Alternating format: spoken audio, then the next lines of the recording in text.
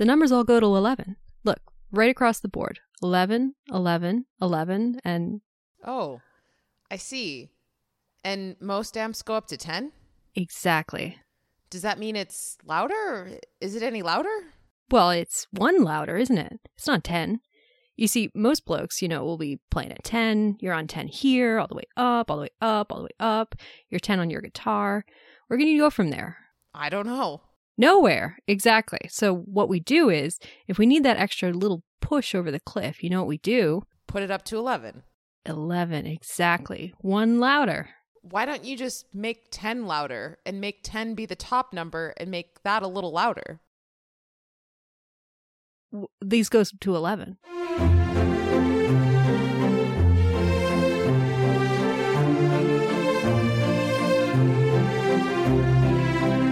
Welcome to Your Pick, a film podcast. I'm Geneva.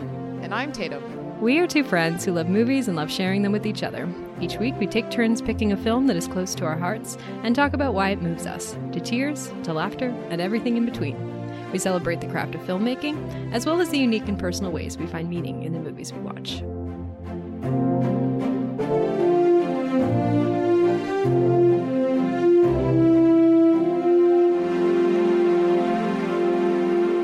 All right, back again, Tatum. Only a few days after our last recording. Have you watched anything new in the interim?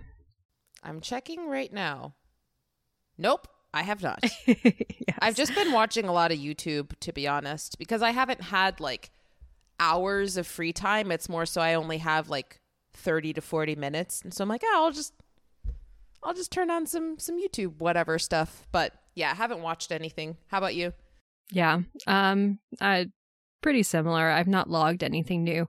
I did come home yesterday from work to find my roommate watching The Banshees of Inisherin, which was great. Ooh, first time? First time for her, yeah. So I sat down and finished it with her, and oh my goodness, what an incredible movie. Oh, it's so good. I need to rewatch it. You should. I haven't seen it. It's on Hulu right now. I haven't seen it since it was in theaters. Yeah, it was on like HBO Max for a while, and then it moved over, and yeah. Actually, no, I own it now that I think about it. Wait, you own it on DVD? Yeah.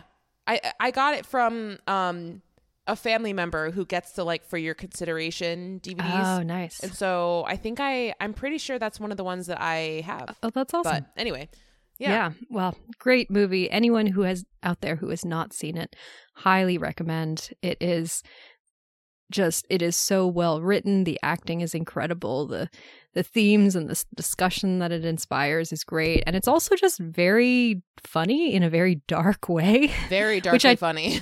Yeah, which I tend to forget because it is so heavy in certain ways, but it's also very, very funny. So yeah, The Banshees of Inisherin.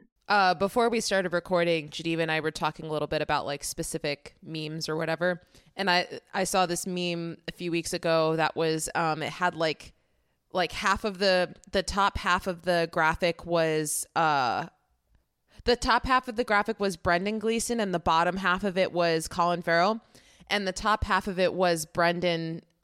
Sorry, I'm really describing this poorly, but the concept is like writers, like their feelings towards their screenplays, or it's like their screenplay talking to the writer. Or no, sorry, I'm explaining this really poorly. So the top one is Brendan Gleeson, and it's the writer talking to the screenplay. And then the bottom one is Colin Farrell responding. And so the top is, I just don't like you no more. And then the bottom one is, but you liked me yesterday. We've all been there. Anyway, I described that super poorly, but that was a meme that I saw that I really liked. I got it. Anyone who's seen the movie will understand what you mean. Yeah. All right. Well, should we get straight into the movie? I got to be honest. I'm very excited to talk about this movie, but I also feel like I don't really know what we're going to talk about because I feel like we've said that so many times, and every time we manage to talk for like an hour and a half. We're very good at talking about movies. Even if we're not saying anything, we still are saying stuff. Yeah. This is our first kind of, I guess, straight, pure comedy that we've done since Monty Python and the Holy Grail. We've done other comic movies, but kind of combined with other genres. But yeah, I don't know. I feel like a lot of this discussion is just going to be me going, And I love this scene. I love this scene. Anyway, let's get into it, though. Today on the show, we are discussing This Is Spinal Tap from 1984, directed by Rob Reiner, written by and starring Christopher Guest, Michael McKean, Harry Shearer, and Rob Reiner. The film centers on the fictional British rock band Spinal Tap and their disastrous U.S. tour, in which the band's plummeting popularity is accompanied by onstage mishaps, changes in management, and inter-band squabbling. The idea for the film began with the creation of the fictional band Spinal Tap, referred to as Britain's loudest rock band. In 1978, Guest, McKean, Shearer, and Reiner all collaborated together on a TV sketch show pilot that included a fake music video. Guest and McKean improvised the characters of Nigel Tufnell and David St. Hubbins, the self-absorbed British rockers at the center of Spinal Tap. Over the years, they kept coming back to these characters, and gradually the idea arose to make a comedy in the style of the rock band documentaries, or rockumentaries, that were becoming popular at the time. Their inspiration was films like 1967's Don't Look Back, about Bob Dylan's England tour, and 1978's The Last Waltz, about a Thanksgiving Day concert by the band.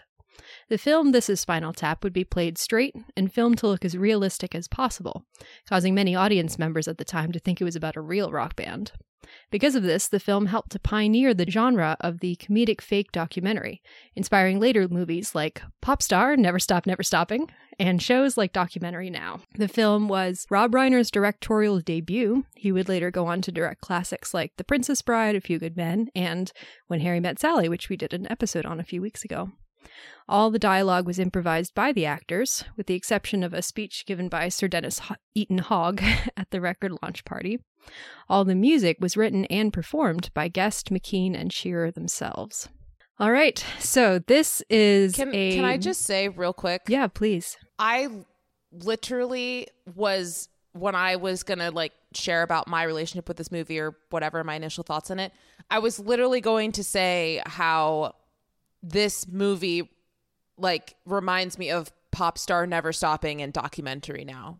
Literally those were the two things that I was going to say. Great minds think alike. So that was really funny that those were the two that you mentioned. Have you seen either of those? Mm-hmm. Well, I've not seen all of Documentary Now. I've only seen a couple episodes here and there, but I've seen Popstar, Never Stop, Never Stopping a couple times. Okay. Yeah. Gotcha. I love that movie. It's very funny. It's a great movie. Oh, we should talk about that on the podcast at some point. I would be down. Not the Beast! It's the Queen! That whole song he has about how the Mona Lisa is overrated. Oh my God.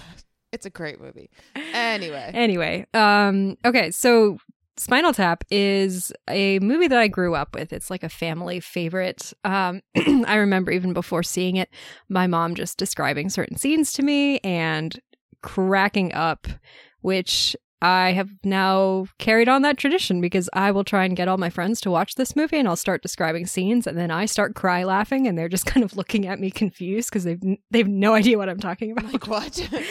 Yeah, I feel like this movie is, I don't know, among our generation, maybe not quite as known as some other comedies of this era. I might be wrong about that. I might just be hanging out with the wrong people. But yeah, I love this movie so much. I feel like it's a very particular style of humor, and I think it can probably be a bit divisive. It is very, very dry. It's very much like we are just going to play everything absolutely straight. Every character in this believes absolutely in who they are and what they're doing, and the humor comes from the fact that they are so self-absorbed and all of these terrible, cringy things are happening to them. I just find it hilarious. This morning, as I opened up the quotes page to try and find the quote the IMDb quotes page to try and find the quote that I wanted so I can put it in our outline, I was just started reading through all the quotes from this movie and I was cackling with laughter, and my poor roommate outside my room was probably wondering what was happening. But yeah, I love this movie. I find it hilarious. Tatum, was this your first time seeing this movie? Yes, it was my first time seeing this movie. I've heard about it before. I'd heard about it several times throughout the years. But yeah, it was never a movie I was shown or anything like that. So I had somewhat of an idea of what this was going to be getting into it, but yeah, it definitely was a fresh experience. So, like I said before, this definitely is something that reminded me of Documentary Now in particular, because Popstar Never Stop Never Stopping, it is like a mockumentary of a musician, but it's not like dated in terms of trying to replicate things we've seen in the past. It just kind of feels like its own thing. Whereas Documentary Now is like, it starts out with legitimately mocking actual documentaries, and then it goes off in its own way, but it's still trying to kind of capture a specific era. And so I feel like this movie kind of had a similar sort of vibe. I definitely did have a feeling while watching this that I wish that I had seen this when it came out, before this type of humor existed, because there was part of me that was like, oh, I've seen this before. This doesn't feel entirely unique to me. Whereas I feel like at the time it was probably groundbreaking. Yeah. Well, it's like the old Shakespeare. He's such a cliche, right? Yeah. Yeah. So I found myself wishing that I'd kind of seen it with fresh eyes, not having any sort of other reference for it, like for the genre. But that being said, I did have a lot of fun with it. These types of things, including Documentary Now, they're not really things that I laugh out loud to. They're just kind of movies that I sit back and I'm just like, this is so dumb. What's wrong with these people? And so the fact that I didn't laugh out loud doesn't mean that I don't think it's funny. I think it's very funny. It's just like weird. And so, yeah, I mean, I think I'm glad I watched it. I think it's a funny movie. But for me, it doesn't really stand out as like a very spectacular experience, because it doesn't feel unique to me. I've spent hours upon hours of watching this type of vibe through seeing every single episode of Documentary Now. So yeah, I will say the part of this movie that I found the funniest was the part that you saw me watching, actually, the ending, where it's just like, I wanted to write down the things that I thought were the funniest in that final sequence, but all of them were so funny and I couldn't keep up, because it's just like 3 minutes of just utter nonsense. So that's definitely my favorite sequence of the movie, because, which I think is cool that a movie, at least for me, ended on a note where I was like, oh, this is really going out with a bang. So yeah, I'm glad I watched it. It was a fun time. There were some surprises in there, like getting Billy Crystal as a mime for like 5 seconds was super random. And apparently I read one of the articles that I read, Dana Carvey was the other mime, like possibly pre-SNL. Was he really? Yeah. Oh, I did not make that connection. But yeah, I liked hearing your little tidbit though about how all of the dialogue was improvised. I did not know that.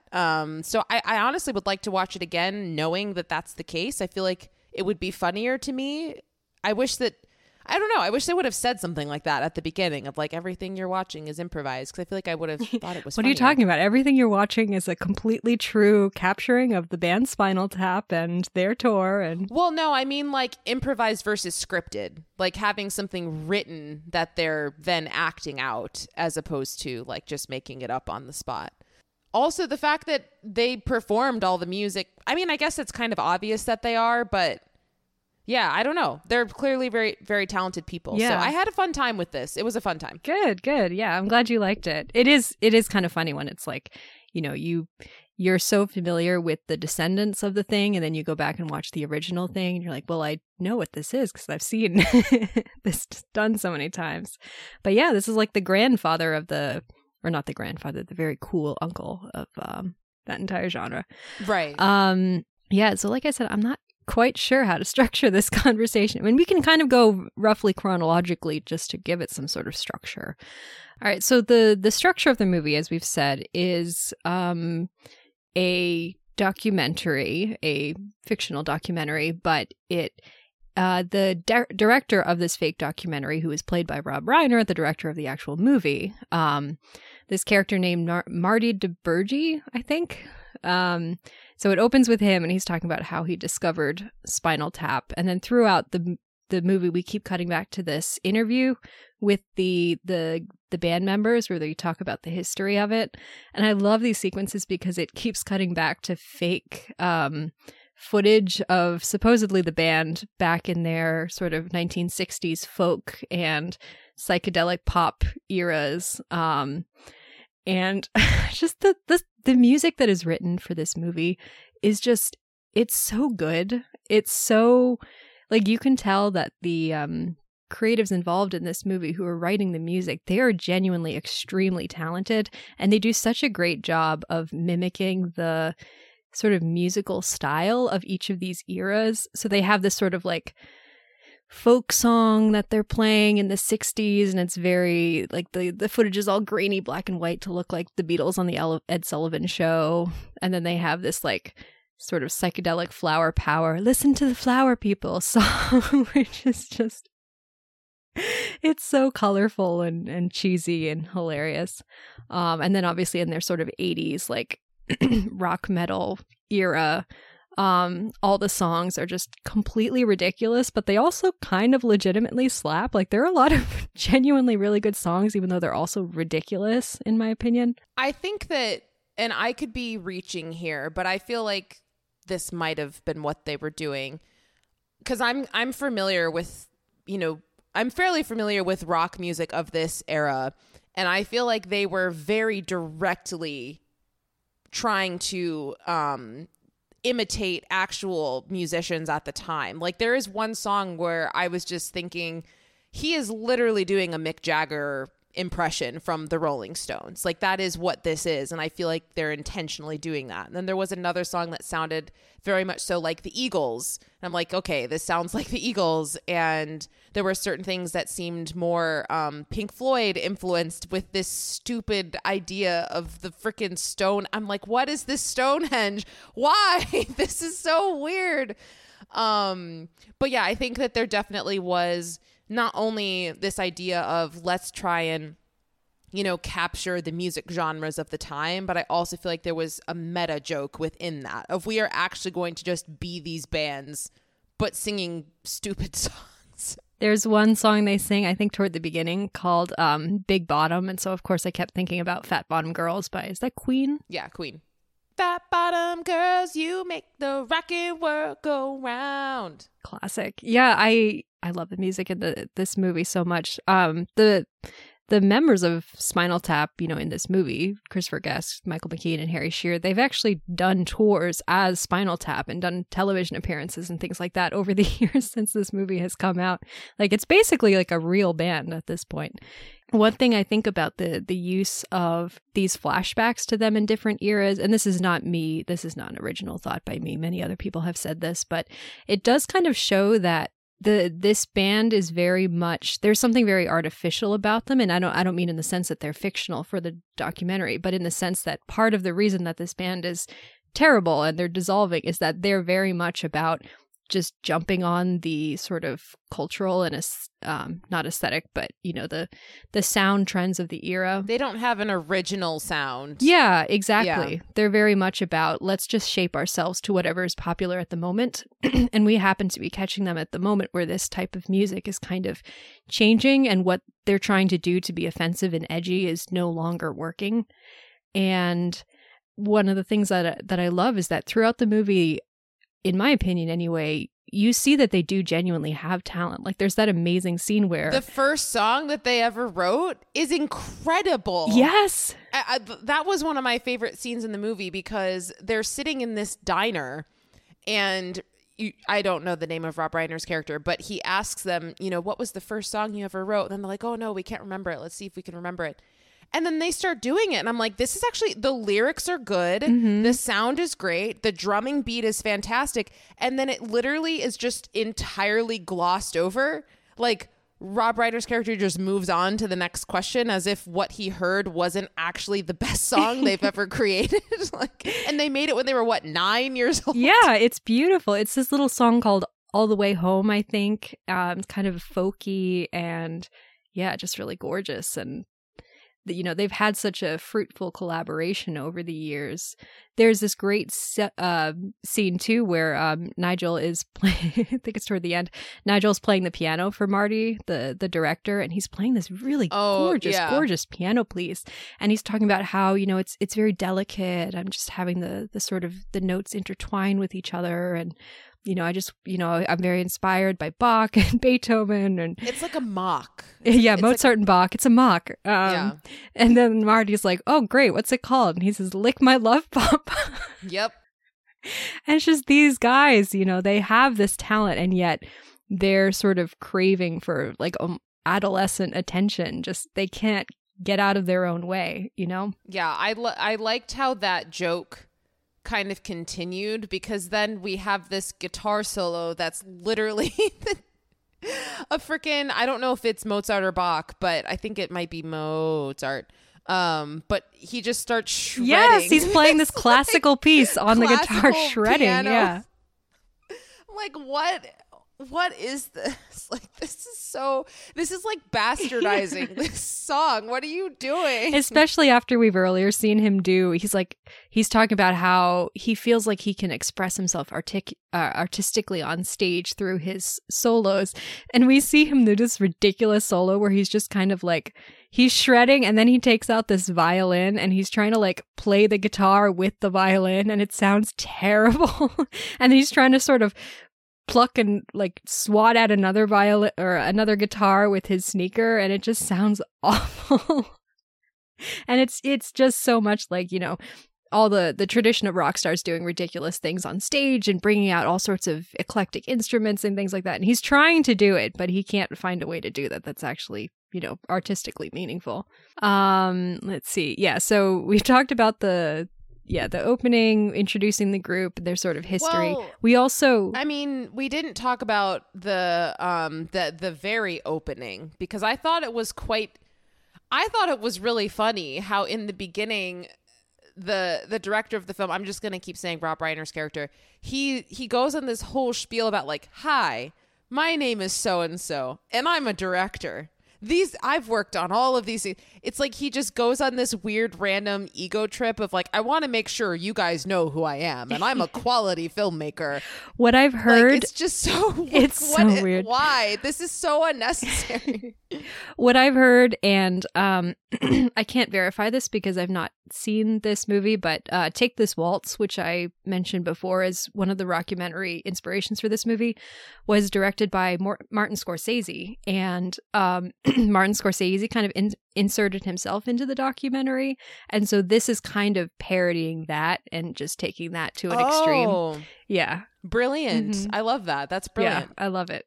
So yeah, him just being like, yeah, these guys are incredible. They're just, they're known for their loudness and their musicality and also their punctuality, which is hilarious. This is just another note that I made, but I love how you mentioned in your kind of introduction to this that, this movie kind of follows a very failed US tour. And I wrote down specific moments when it was like, their manager is like, yeah, we're going to Philly. It's an untapped market. We don't want to oversaturate the New York music scene. It's like, okay. And then they have this like plan to go to Boston. He's like, no, we're not going to Boston. Don't worry about it. It's not that big of a college town. It's like, yeah, I got that too. It's so funny. No, but all of these explanations that he keeps giving as to why they can't perform in these actually huge venues in cities are just ridiculous. Yeah, I mean, one of the funniest like things in this movie is all the way it parodies that sort of like the rock star lifestyle, and you have all these people at your beck and call to do things for you, and they all have these huge egos, and they're really childish and don't can't take any amount of criticism. And so you have Ian, their manager, and then just other people throughout the film. He's doing a pretty good job given like the band that he's having to deal with, in my opinion. Oh yeah, when he is defending himself in that scene later on, which we'll talk about, I'm fully on Ian's side. Yeah. But you have Ian and then all these other hangers-on and record people that they're working with, and they're all dancing around their egos and trying to take all of the issues with sales onto themselves, even though they know it's not their fault. It's the fault that the band is just not popular anymore.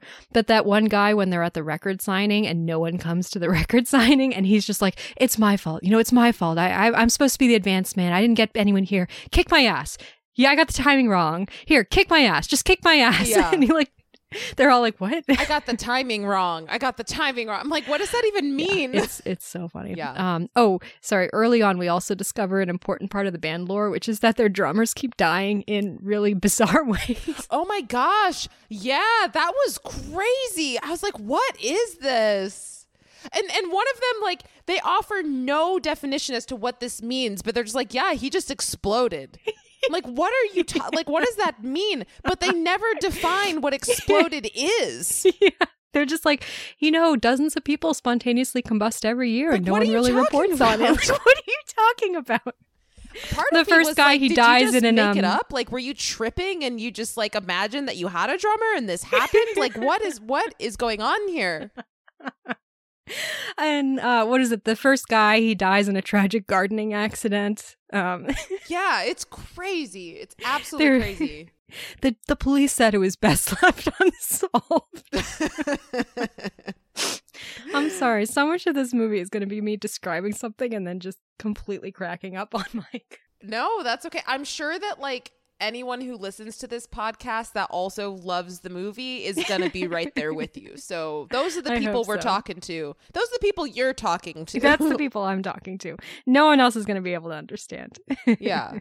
Again, it's 82 minutes. If you haven't seen it, pause this, watch it, then come back. Yep. It's so good.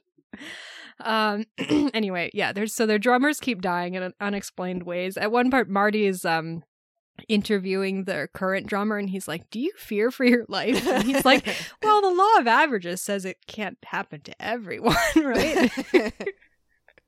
Yeah. Oh my goodness. So we have the sort of launch party as they're about to head off on their tour, and this is the first time that we hear that there's an issue with their album cover being extremely offensive and sexist. And their PR, the woman who does their PR, who's played by Fran Drescher. And I was like, oh, Fran Drescher from The Nanny. Very relevant right now, especially because she's the president of the SAG, of the Screen Actors Guild, and she's been very vocal. Yeah, so... When I made that connection, I was like, oh, the president of Screen Actors Guild is The Nanny? That's crazy. Because I didn't know that. Right?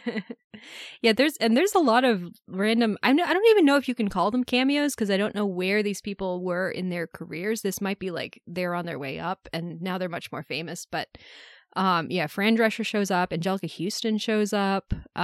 We already mentioned that Billy Crystal and I believe Dana Carvey have small roles. But anyway, yeah, so we hear that their album cover is really, really offensive and sexist, and the stores want to pull it, and the record company wants to pull it. And basically it's this very like cynical conversation about like, if your last album was really popular, no one would care, but because your last album didn't do well, we're going to get all up in arms about this extremely sexist album cover, which we never actually see. I don't want to see it. It's like, no, thank you.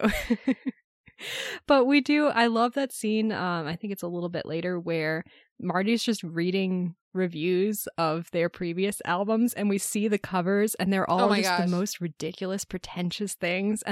But all the reviews are so snarky and hilarious. My favorite review was Shit Sandwich. Yeah. Their album is called Shark Sandwich, and then the review just said Shit Sandwich. Shit Sandwich. Yeah. The first album is called Intravenous de Milo. It's so bad. Let me see what else is going on. So yeah, they start off on their tour, and then it's just basically various anecdotes that happen as things just kind of go off the rails for them. They're singing this one song, I think it's called Hellhole, and it's just a small thing, but Nigel is like, he's leaning backward on his guitar, and then he goes all the way down, and then he realizes he can't get up, and so you have a tech guy who comes out tech guy wearing a really bright t-shirt too, like not in black, just in like this really bright orange t-shirt, and he's like dragging Nigel around trying to help him get up. Oh my gosh. You got the whole the scene that we quoted at the beginning where Nigel's showing off his guitar collection. He's like, these numbers go up to 11. And Marty's like, but why? And Nigel's like, because. What? I don't understand. Don't touch the guitar. I wasn't gonna touch it. Okay, but don't get close to it. Don't talk about it. Don't think about it. Okay. Can I look at it? No, actually, no. Let's go over here now. Like, okay. Oh my gosh. When he asked him to hear the guitar, and he's like, I don't hear anything. Yeah. He's like, well, if I was playing though, you would. And he's like, okay. It's like, yes, that's how guitars work. Yeah, so they've got issues with this hotel they go to where instead of 7 suites, booking them 7 rooms, they give them 1 room on the 7th floor. For 14 people. And isn't that when what's his face's girlfriend really starts showing up, or is that later? She's not shown up yet, but this is around the time that we first hear about. So David St. Humbins, he has this girlfriend named Janine who he calls him and tells him that she's gonna join them on tour. And Nigel is very unhappy about this. Nigel does not like Janine. And I was reading, I'll read later on an excerpt from Roger Ebert's review of this film. He gave it 4 stars. He really loved this film. But his interpretation of this relationship between the 3 of them is that it's sort of a love triangle where Nigel sort of has a one-sided crush on David and is kind of jealous of Janine, which I'm a little of 2 minds. I don't know if I would go so far as to call it a crush, but there is this one of the things I think that really works about this movie is that there is kind of a relationship dynamic that feels kind of real at the center of it, where Nigel and David have been working together for years. They know each other so well. They're best friends. They're musical partners. And Janine is sort of the, I guess the Yoko Ono is often the referred to term, but she's this person who's kind of come into this relationship, and she's really kind of taken over David's life and rearranged him and gotten him into all this sort of weird astrology and spirituality stuff. And Nigel's just very jealous and unhappy. And so many scenes are just Janine there saying something, rambling on about something, and Nigel's just fuming in the background. The fact that she thinks that Dolby is Dobley, it's like, that's very wrong. It's very wrong. No, Janine. No. Let me see. The band goes to they go to visit Graceland while they're on their tour, and they're visiting Elvis's grave, and they try to sing Heartbreak Hotel, and they're trying to do the harmony, and it sounds terrible. Oh my God. It's so bad. It's so bad. Oh, it's just hilarious. Is that Elvis's actual grave? I read somewhere that no, they had filmed the whole movie in Southern California, and so they just recreated it, basically. Okay, gotcha. There's also the concert where they have this sort of, these like clear plastic alien pod things that are supposed to open at the beginning of the song. And one of them can't get out. Derek, the bassist, he gets stuck and the pod won't open. And so through the entire song, he's like hammering at the pod. He's like trying to pry it open. There's like a tech guy with a flamethrower who's trying to get it. Like, I don't know what the flamethrower is going to do.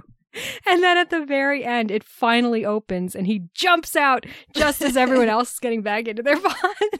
Yep. It's so ridiculous. I really liked this little addition of Ian, the band manager, and how he has this like paddle that he like carries around for like intimidation purposes. I think it's a cricket bat. Yeah. And we see it. I forget what it is. I meant to write this down as a note, but it was kind of during that rapid fire round of jokes at the end or close to the end. But there's one scene where something happens. Oh, no. It's when at the end when Nigel comes back and he's like reunited with the band or whatever, and Ian is standing there behind David's girlfriend and he's holding the thing as like, I won. Like, I'm the better manager. Yeah.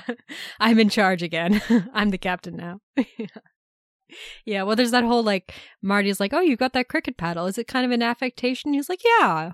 Although sometimes, I'll use it. And then it's just a montage of him like crashing destroying like TVs to the floor and like choking people with the cricket paddle. And yeah. Yep. You gotta do what you gotta do when you're the manager of a band. I guess. Yeah. he doesn't get the sex, drugs, and rock and roll. He has to deal with everything else. For every 100 things, one thing that goes wrong, 100 things go right. And that's what he does. Yep. Well, speaking of which, the album has been doing poorly, and they're trying to find this new kind of look or direction. Janine has these like really ridiculous astrological like masks that she wants them all to wear that Nigel is like, no. And Ian's like, this would be really expensive. He's like, do you know how much it would cost to have the whole band dressed as animals? She's like, they're not animals. They're signs of the zodiac. Okay.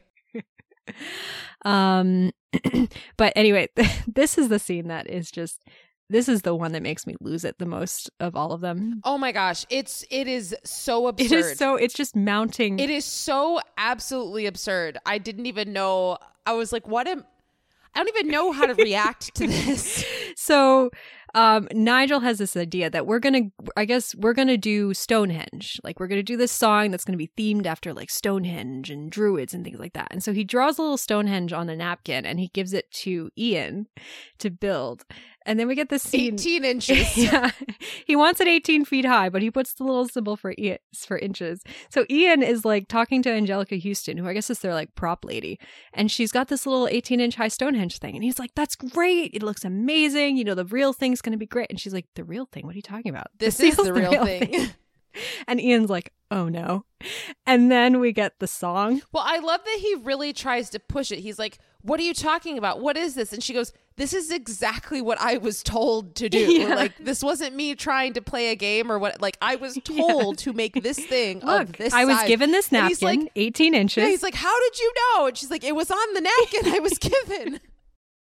The blame shifting in this movie is just a thing of beauty. I don't think any blame should be put on her. I think she's fully in the right. Oh, no. Oh, no. But there's this, I love the fact that Ian does not in any way prepare the band for what's about to happen. So we get this entire song where they're all in cloaks and they're like, in the days of the druids. Hundreds of years ago. I love how Nigel's like, no one knew who they were or what they were doing. But then they're like, it's supposed to be like the coolest thing ever and like the lights and everything. It's such a long introduction. It's so long. And then you just see, it's such a long introduction and you're just waiting for it. And then you see this tiny little Stonehenge start to lower from like strings that are clearly visible. Like you can see the strings. And it's not even like slowly descending down. It's like just like jumping. It's just so poorly produced. You just see David like staring at it with an open mouth, like he cannot believe what is happening. And then it's just like it's on the stage and it is so tiny. And then they have which is like hilarious and also very offensive, but also hilarious. They have these like little people come out dressed like, I suppose, leprechauns, and they're just like doing a jig around the Stonehenge, and it is so bad and such poor taste, and it is so funny. And I think afterwards they were like, you know, maybe having them be the dancers further emphasizes how small the Stonehenge was. Yeah. No, there's a great line from David afterwards. Yeah, where he's like, you know, the size of it is kind of you know, underplayed when you have a Stonehenge that's in danger of being crushed by a leprechaun. And then Ian's like, I think you're making too big a thing of it. And David's like, making a big thing of it would have been a good idea. Isn't there a point sometime after that where someone says something like, yeah, so we're doing it again? And then David's like, fuck no, we're not doing this again. Like, no. Yeah. He's like, yeah, Derek is like, can I raise a practical question? Are we doing Stonehenge tomorrow? And they're like, fuck no. Have you not heard this entire conversation? Oh my goodness. And this is where I just completely lose it. It is so like I have no other word other than absurd. It's just so absurd. It's so absurd. It's such a like ridiculous, like there are so many things that have gone wrong for this to have happened. And somehow it has.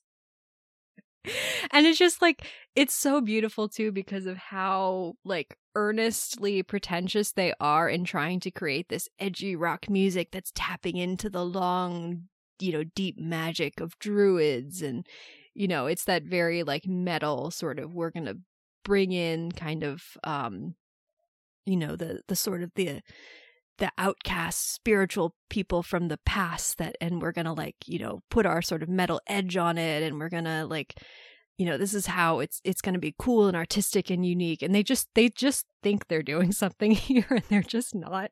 And then no, it's awful. It's so Although awful. I will say, I hope that they do the Stonehenge when they actually go on tour. Like, I would assume they do that in real life when they go on tour. Yeah. Yeah. Oh my God. Can I just say one moment that we jumped over that is probably something where like, this was a moment where I was watching this and I was like, this is a humor right now in this moment. This joke that is being made is a Tatum joke. Mm-hmm. Other people probably might not find it funny, but I find it really funny. It's the scene where when they're supposed to go to that like, album release meet and greet or whatever and no one shows up. And we have this really long sequence of like the camera kind of, panning around the room and it's really quiet. And we just hear one of the band members blowing his nose over and over and over and over. Like, the only thing we hear is this guy blowing his nose and he won't stop. And I'm just like, what? I forgot about How that. long can you blow your nose for? Like, well, what's there's so happening? many like little gags, like early in the movie. I think it might be at the launch party. Nigel and David both have like cold sores, like they both have herpes and just never commented on. It's just no need to know what happened. Just Nope. That's just what's going on. Yep. Yeah, Derek apparently has a like a really bad cold when they're trying to do that album signing. Also, I forgot to mention earlier, but their album is finally released and it turns out that the label, because of the offensive cover, the label decided to overwrite it and do like, I guess the idea is to do an alternative to the Beatles' White Album, but they're doing the Black Album, and it's just a record cover that is entirely black with no writing at all. I think it could work. I think that something like that could work if they just had the name of the band and the title of the album on it. Like the concept of having an all black album with just like simple text on it. I think that's great and it would sell really well. But the fact that there's just nothing on it and the fact that their initial reactions are very much so along the lines of wait, but how are people gonna know it's us? Like, isn't this just gonna look like everything? Like, what, they keep asking all these questions but not really finishing them. But then by the end of the scene they're trying to like convince themselves that it's a good idea and they're like, it's just like, it's rock and it's this and it's that and it's and they're like, how much more black could it be? None more black. Yeah, it's great. It's great. So good. Yeah. Well, it's like it could work in a different context because what makes the Beatles, the White Album work is like the Beatles by that point had this reputation where, everyone knew their name. Everyone knew to expect quality from their music. Everyone was so curious about what the style they were going to use on their next album cover.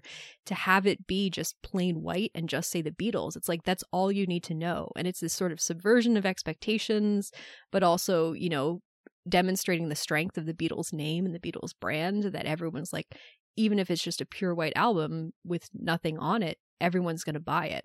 But the Spinal Tap does not have that reputation at this time. They have a terrible reputation. Yep. And so this is not going to get people excited. And they can barely even get a larger dressing room than the puppet show. If I told them once, I told them 1,000 times. Spinal Tap first, then puppet show.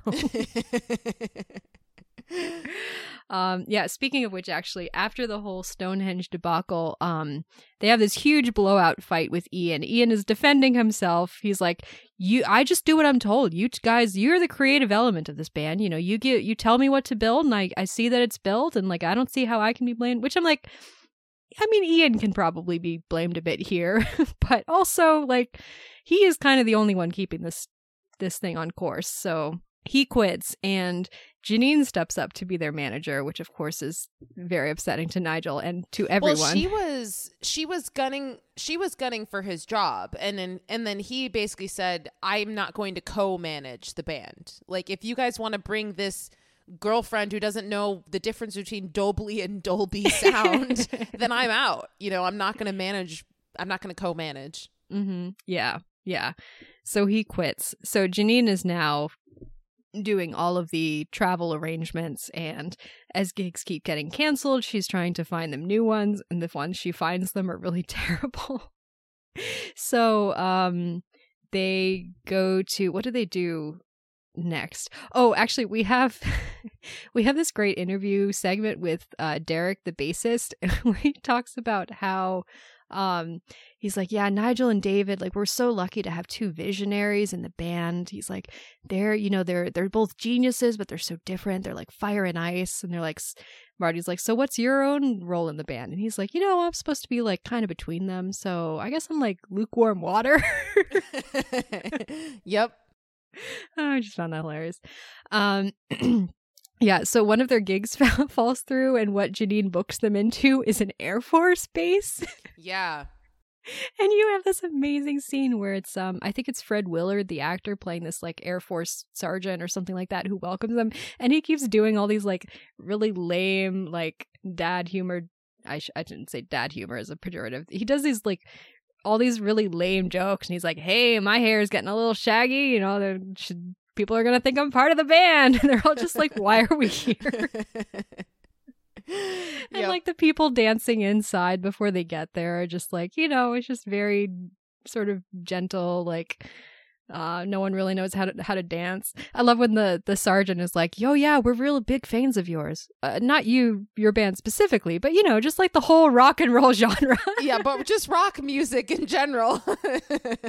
Which is like one of the most insulting things you could say. But he seems like he genuinely doesn't understand that what he's saying is insulting. No, yeah. He's like genuinely very welcoming, and like he clearly doesn't know anything about who they are, but he's like, "Yeah, we're so happy you're here. Like this is our at ease month where we're just going to let down our hair a little bit and get into the groove." Like he's so square. And then the band Spinal Tap plays this song called Sex Farm Woman, and everyone is just baffled. Oh my gosh, yeah. It's crazy. It's like, why did you think that this song would... this is probably the least offensive song that they have, honestly. Maybe, I don't know, yeah. Yeah. Anyway, but this is around the part where Nigel just completely gets fed up with Janine being unable to manage the band and everything being terrible, and so he walks out. David has this like interview segment where they're asking like, don't you feel bad that Nigel left? And he's like, no, I'm sure we'll be fine without them. I'm sure I'd feel worse if I wasn't under such heavy sedation. Yep, I wrote down the same quote. I wrote down the same exact. I was like, what?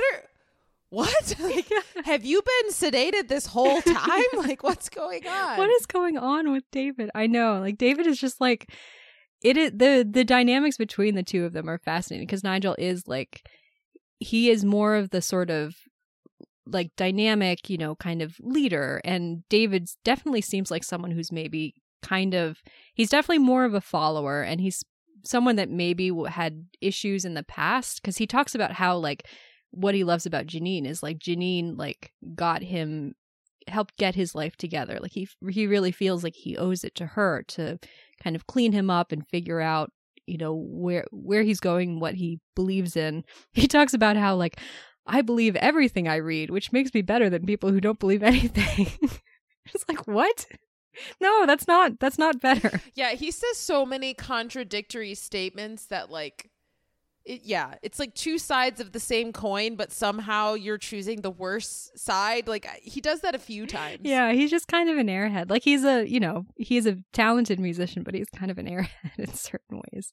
Don't we also have a concert somewhere in here before Nigel leaves where all of them like can't find the yes. stage? Oh, when does that happen? And they're like, oh yeah, go this way, blah, blah, blah, blah. And then they're like, yeah, rock and roll, like, let's go. And then it's like, oh, wait a minute, where are we? This isn't the stage.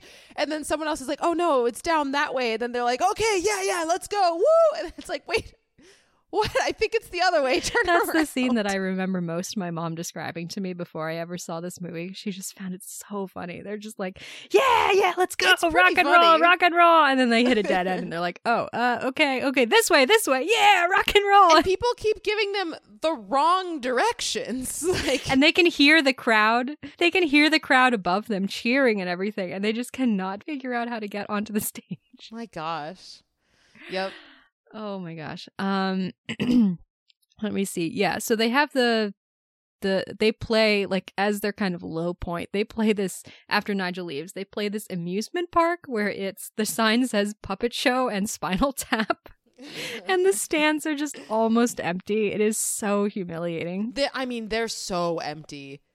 I'm like, what is this puppet show? Like, is this a children puppet show? Is this an adult puppet show? Like, what is this event? I don't even know what this is. Do we know where this is at this point? Like, what city or state they're in?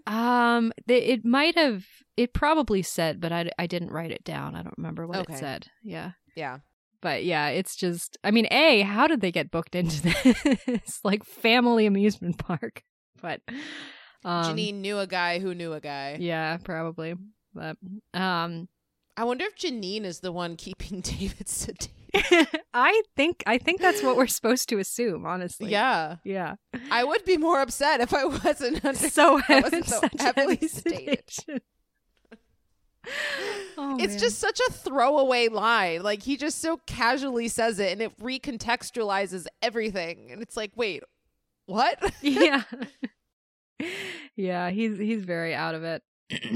So we have this end of tour party in LA where it's like barely anyone's there.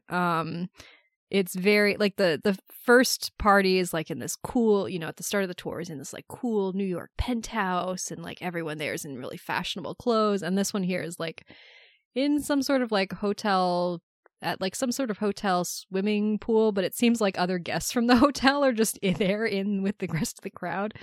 An interviewer is asking David about the end of Spinal Tap and like whether he's upset about the end, and he has this like really long rambly thing where he talks about what even is the end, and the end is like a thing that is coming, and what this is my question to you. It just makes no sense. And then Derek and David are talking about like, oh yeah, if Spinal Tap ends, we could just work on other projects, like our rock musical we've talking about, Jack the Ripper, Saucy Jack. Which, I'm not gonna lie, I kind of want to see that. And then David's like, oh yeah, and I have this idea for an acoustic collaboration with the London Philharmonic. It's like, oh, okay. Good luck with that. Good luck with that, yeah. But yeah, so they're about to go on for their last show, and then Nigel returns, and it's a bit emotional. But Nigel brings the news that, hey, turns out Spinal Tap is doing well in Japan. Ian wants to come back and manage you and put you on tour in Japan. What do you say? And they're all like, Yep. So yeah, they play their show. Nigel comes on stage and joins them, and everything is forgotten. And then they cut to their Mm-hmm. I love how there's that dynamic that like Nigel maybe won't do it. He's like, no, I don't need to go out there. I don't want to go out there. But then he changes his mind and he goes out. Yeah, well, it is really sweet because it's like as they're playing this song called Tonight I'm Gonna Rock It, and Nigel's just watching from the backstage, and you can just see on his face like how much he misses performing with them, how much he misses David, how much he misses being a rock star. And so he comes out, and like David's like beckoning him like, come on. And so he comes out and, picks up the guitar, and they're all performing, and then cut to them in Japan doing on tour with a different drummer, by the way. I didn't catch that. I just caught it on this time around. It was very funny.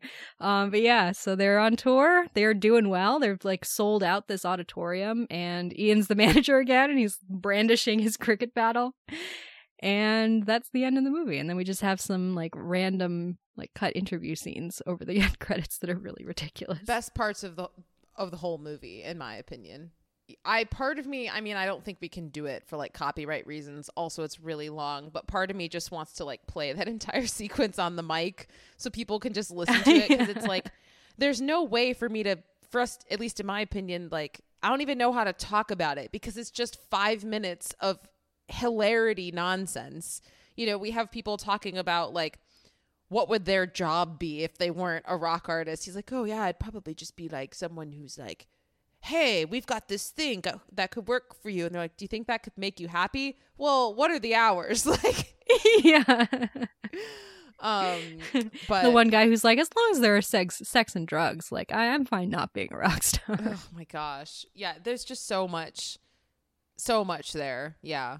So much. Yeah. Are there any other random moments that, because I kind of, skipped over a lot as I was just going through the plot. Are there any other random moments in the end or the movie it's overall that jump out to you or that you wanted to highlight or talk about? I mean, I went through all of my notes, so. Okay. There's that scene where they're going through some sort of metal detector to get to a show and Derek keeps setting off the alarm and then it turns out it's like... That is such a 13-year-old boy joke. Oh my gosh. And you can tell the TSA lady is like, are you serious? Yeah. Like what is this? He's like, it's first he takes out all the coins in his pockets and he still sets it off. And then he takes off his jacket and then he still sets it off. And then they're running the little metal detector over and it goes off over his crotch. And it turns out he has like a cucumber wrapped in aluminum foil in his pants. It's so ridiculous. Just the way that like the really kind of gross performative sexuality of that sort of rock star lifestyle. I love how during the concert scenes they're all wearing like the tightest of tight pants. Oh my gosh. And the camera keeps just like focusing in on their butts and their crotches and it's just so gross. But so funny. I do like the wardrobe in this movie. I think the costume design is cool. Yeah. It fits is. The characters very well. Mm-hmm. Yeah. Like you can... Not to mention the hairstyling, obviously. Yeah, I mean, the hairstyle makes sense for the characters. I don't, like anything about the costuming or hairstyle in this movie, but it makes a lot of sense for like rockers of this era and like what they think would be cool. And maybe was really cool at that time. I don't really know. Let's see, other like random moments. Let's see. Oh, we didn't talk about just Nigel having a tantrum because the food in the green room doesn't make any sense to him. Oh, because it's all like little tiny sandwiches and deli meat that you're supposed to fold up and put on the tiny pieces of bread. And he's like, I don't understand. Like this deli meat is too big for this bread. And Ian's like very patiently trying to help him understand. And he's just like, no, I don't like it. It doesn't make any sense. I mean, it doesn't make any sense in my opinion. I'm like, why? I'm on David's side there. I'm like, why does Ian not get it? Like, this doesn't make sense. It also looks like it's been sitting out for like 4 hours too. It looks so unappetizing. Let's see. There's a great line where they're talking about, I forget even what they're talking about. I think it's in one of their interviews, but just one of them is like, such a fine line between stupid and clever. Which really sums up this movie. They're not wrong. Yeah. You see. Anything else that you wanted to bring up? I don't think so. I mean, yeah, I talked about everything in my notes. The only thing that's left is the ending scene, which I can't talk about because it's 5 minutes of just nonstop jokes. It's just like nonstop bangers. Yeah, absolutely. All right. Well, why don't we move into then talking about the box office and the awards and legacy of this movie. So unfortunately, this movie was not super successful at the time, but it has really gained a cult following. It did not get any Oscar nominations, but it has been placed on a lot of lists of greatest comedies of all time, greatest scripts. The AFI has a list called 100 Years, 100 Laughs, and that's currently number 29. The WGA has a list of 101 funniest screenplays, and it's number 11 there. So yeah, there's a lot of love out there for this movie. And it was a critical hit at the time, very much so. So as of now, Metacritic has it at 92. Rotten Tomatoes has it at 96%. I mentioned before Roger Ebert gave it 4 stars in his review, and I pulled an excerpt of it, which I think sums up really well what I love about this movie. So he writes, "This is Spinal Tap, one of the funniest movies ever made, is about a lot of things, but one of them is the way the real story is not in the questions or in the answers, but at the edge of the frame. There are 2 stories told in the film, the story of what the rock band Spinal Tap thinks, hopes, believes, or fears is happening, and the story of what is actually happening. The reason we feel such affection for its members is because they are so touching in their innocence and optimism. Intoxicated by the sheer fun of being rock stars, they perform long after their sell-by date to smaller and smaller audiences for less and less money, still seeking the roar of the crowd. I feel like Roger Ebert found a way deeper meaning here than I think the movie is actually asking you to find. I think he's digging kind of deep. I don't think this movie is really that intense, but I'm here for it. Not intended to be that deep. I mean, I think one of the reasons that this movie has survived for so long, apart from it's just being, very funny, is it does touch something in that sense of like what it feels like to be, a rock musician or just an artist in general. I mean, I've read a lot of musicians have cited this movie as being very accurate to their own experience, or kind of, like this movie is kind of like, oh man, this is really accurate to the rock star lifestyle, and I really don't want to become Spinal Tap, that sort of thing. But I think just in that idea of, you do kind of get lost in the lifestyle, in the, your own kind of pretensions and feeling of self-importance. But there's also that alternate side of, that joy of just making music with your friends, that feeling of exciting, life-giving experience of being on stage, being adored by fans, being able to perform music that allows you to express yourself. Like this movie, because I think it really does try to be very accurate in the way that it mimics the rockumentary format. It helps you get into that mind space, and I think it really does. There's a lot of texture to it, and it brings you in emotionally sometimes in ways that you might not expect. But mostly it's just really silly and really dumb, which is also why I love it. Yeah.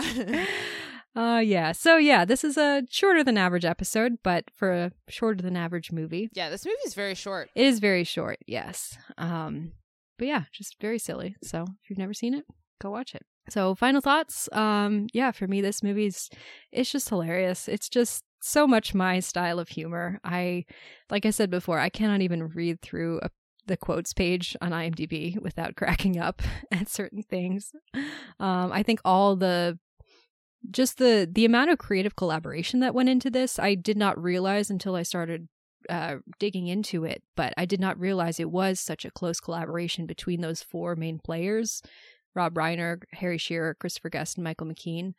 But it is great. You feel that energy, and there's so much talent on display. I think the amount of improvisation that went into it, and the musical stylings and the variety of musical styles that are used in it, I think are just really, really impressive. And, it's one of those, I feel like a lot of comedies, especially dumber comedies, Bill and Ted also comes to mind, where it's like, it does take a lot of skill and intelligence to make something this dumb, And I think that's true about this movie overall. I would argue the same thing for Napoleon Dynamite, but I know you hate that movie. Oh, I don't hate that movie. It's just, it doesn't really work for my style of humor. But I think there's a lot of talent that went into it. Sure, certainly. Yeah. Oh man, I love that movie. I wanted to ask, I don't remember if you mentioned this. I know you said that this was a movie that was a family favorite growing up, but did you say how old you were the first time you saw it? Because I'm curious. I think this is one of those movies, because it is rated R. Is it? It is. I guess that makes sense. But this is the 80s. There was no PG-13 at the time. Okay. So I think it's rated R mainly for language, not so much. I mean, you don't really see a whole lot. It's more just like the language and the style of jokes and what's going on and things like that. So this is, I think I was at least probably in high school when I saw this for the first time all the way through. Okay. I think this is one of those movies where my parents would show me scenes when I was younger, but I didn't see it all the way through until I was at least kind of older teens. Gotcha. That makes sense. Okay. Yeah, because I was thinking, like, if you grew up watching this, I feel like if I was 8 years old, I wouldn't get it. I would just be like, this is boring. Yeah. Okay. Gotcha. I mean, so for me with this movie, I mean, again, I enjoyed it. It was fun. I thought it was funny. I don't think it had as much of an impact on me because, again, I've spent hours upon hours watching things of a very similar type of, tone. But yeah, I mean, I think I'm definitely glad I watched it. I think that similar to, what you're what you said about your parents, I think that this is something where I will go back and watch specific scenes for sure that I really liked. I don't know if I'll necessarily watch it from start to finish again. But yeah, I mean, I really, really love that credits interview sequence. I think it's absolutely a riot. And so, yeah, I mean, thank you for choosing this. I think it'll be a fun thing to watch clips of in the future when I need a little giggle. Yeah, absolutely. I'm really happy that we did this. It had been a few years since I'd seen it all the way through. So it was really fun to rediscover and realize that it's still as funny to me as it always has been. I'm so glad for you. That's awesome. All right. So Tatum, do you want to tell the people what we're going to be covering in our next episode? Yes. We are pivoting big time. So we have, for our last 2 episodes of October, we wanted to get a little bit Halloween themed and choose some horror films. A little bit spooky season. Yes, a little bit scary. So next week I've chosen for us to talk about one of my favorite horror movies, and I think it's kind of recognized as one of the best horror movies, Texas Chainsaw Massacre from 1974. I am really looking forward to talking about this movie. I think it's going to be there's so much to dig into, and I think it's going to be good. So yeah, come back for Texas Chainsaw Massacre next week. All right. Well, thank you very much for listening. Have a good day. Go watch Spinal Tap. Yep. And also then watch Texas Chainsaw Massacre. It's a great doubleheader. Yes. All right. Bye, everybody. Bye.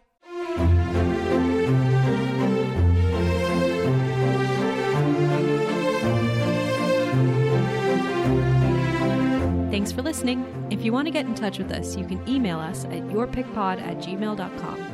Our theme song was composed by Joel Rushton, and our podcast graphic was designed by Kara Shin. If you like this show and want to hear more, please rate and subscribe on your favorite podcast platform. We're excited to have you on this journey with us. Until next time.